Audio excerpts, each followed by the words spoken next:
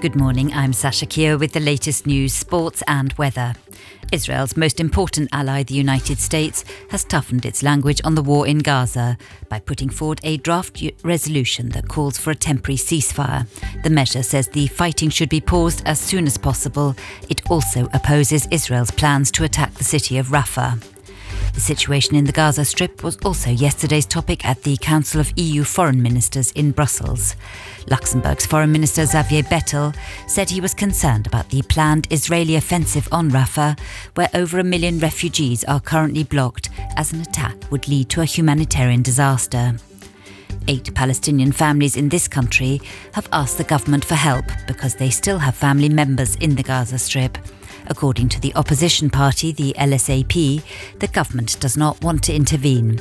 At a press conference yesterday, the LSAP said the issue concerns up to 200 people who could be accommodated with their families in this country. There will be a demonstration outside Parliament at lunchtime today. The family of Alexei Navalny have been told his body will not be released for 2 weeks because it's being held for chemical analysis. Navalny's widow has accused the Russian authorities of hiding his body after the opposition leader's death in prison was announced on Friday. Ukrainian officials say a Russian pilot who defected to Ukraine last year has been found dead in Spain. Maxim Kosminov's bullet-riddled body was reportedly discovered in an underground garage near Alicante. The High Court in London begins a 2-day hearing on Julian Assange to not be extradited to the US. The hearing may be the final chance for the WikiLeaks founder to prevent his extradition, where he fears a sentence of 175 years. It's unclear whether he will attend in person and when the decision will be announced. Ground staff at the German airline Lufthansa are on strike again today for the second time within 2 weeks. They're demanding more in pay and better working conditions. Major airports across Germany are affected, as are connections to Luxembourg. Flights from Munich and Frankfurt have been cancelled all day. The Lux Trust token used to identify yourself online will no longer be in use at the end of the year. It's no longer considered secure enough to counter threats of phishing. It's been in use for 16 years, but the majority of people already use Lux Trust Scan or the mobile app. And today is Luxembourg's Overshoot Day. After not even 2 months, all the natural resources for this year have already been used up in this country. Luxembourg is therefore at the top of the list in the EU.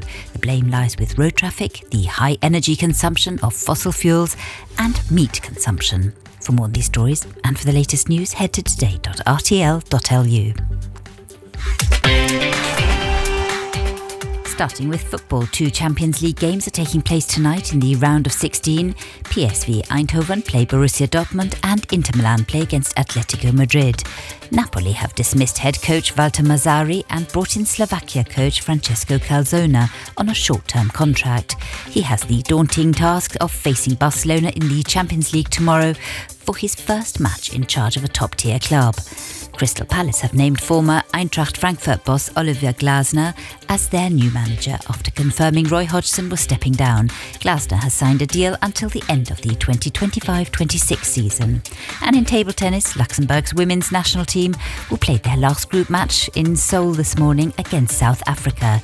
If Nizia Lian, Zara Danuta and Tessa Gondringer win, they'll be third in the group and have a chance of qualifying for the Olympic Games in Paris. Raiffeisen, the bank that belongs to its members. It's a misty start, followed by another rather cloudy day. It will be generally dry with a gentle breeze. Temperatures start off a little chilly at 3 to 5 this morning, rising to 9 to 11 degrees in the afternoon.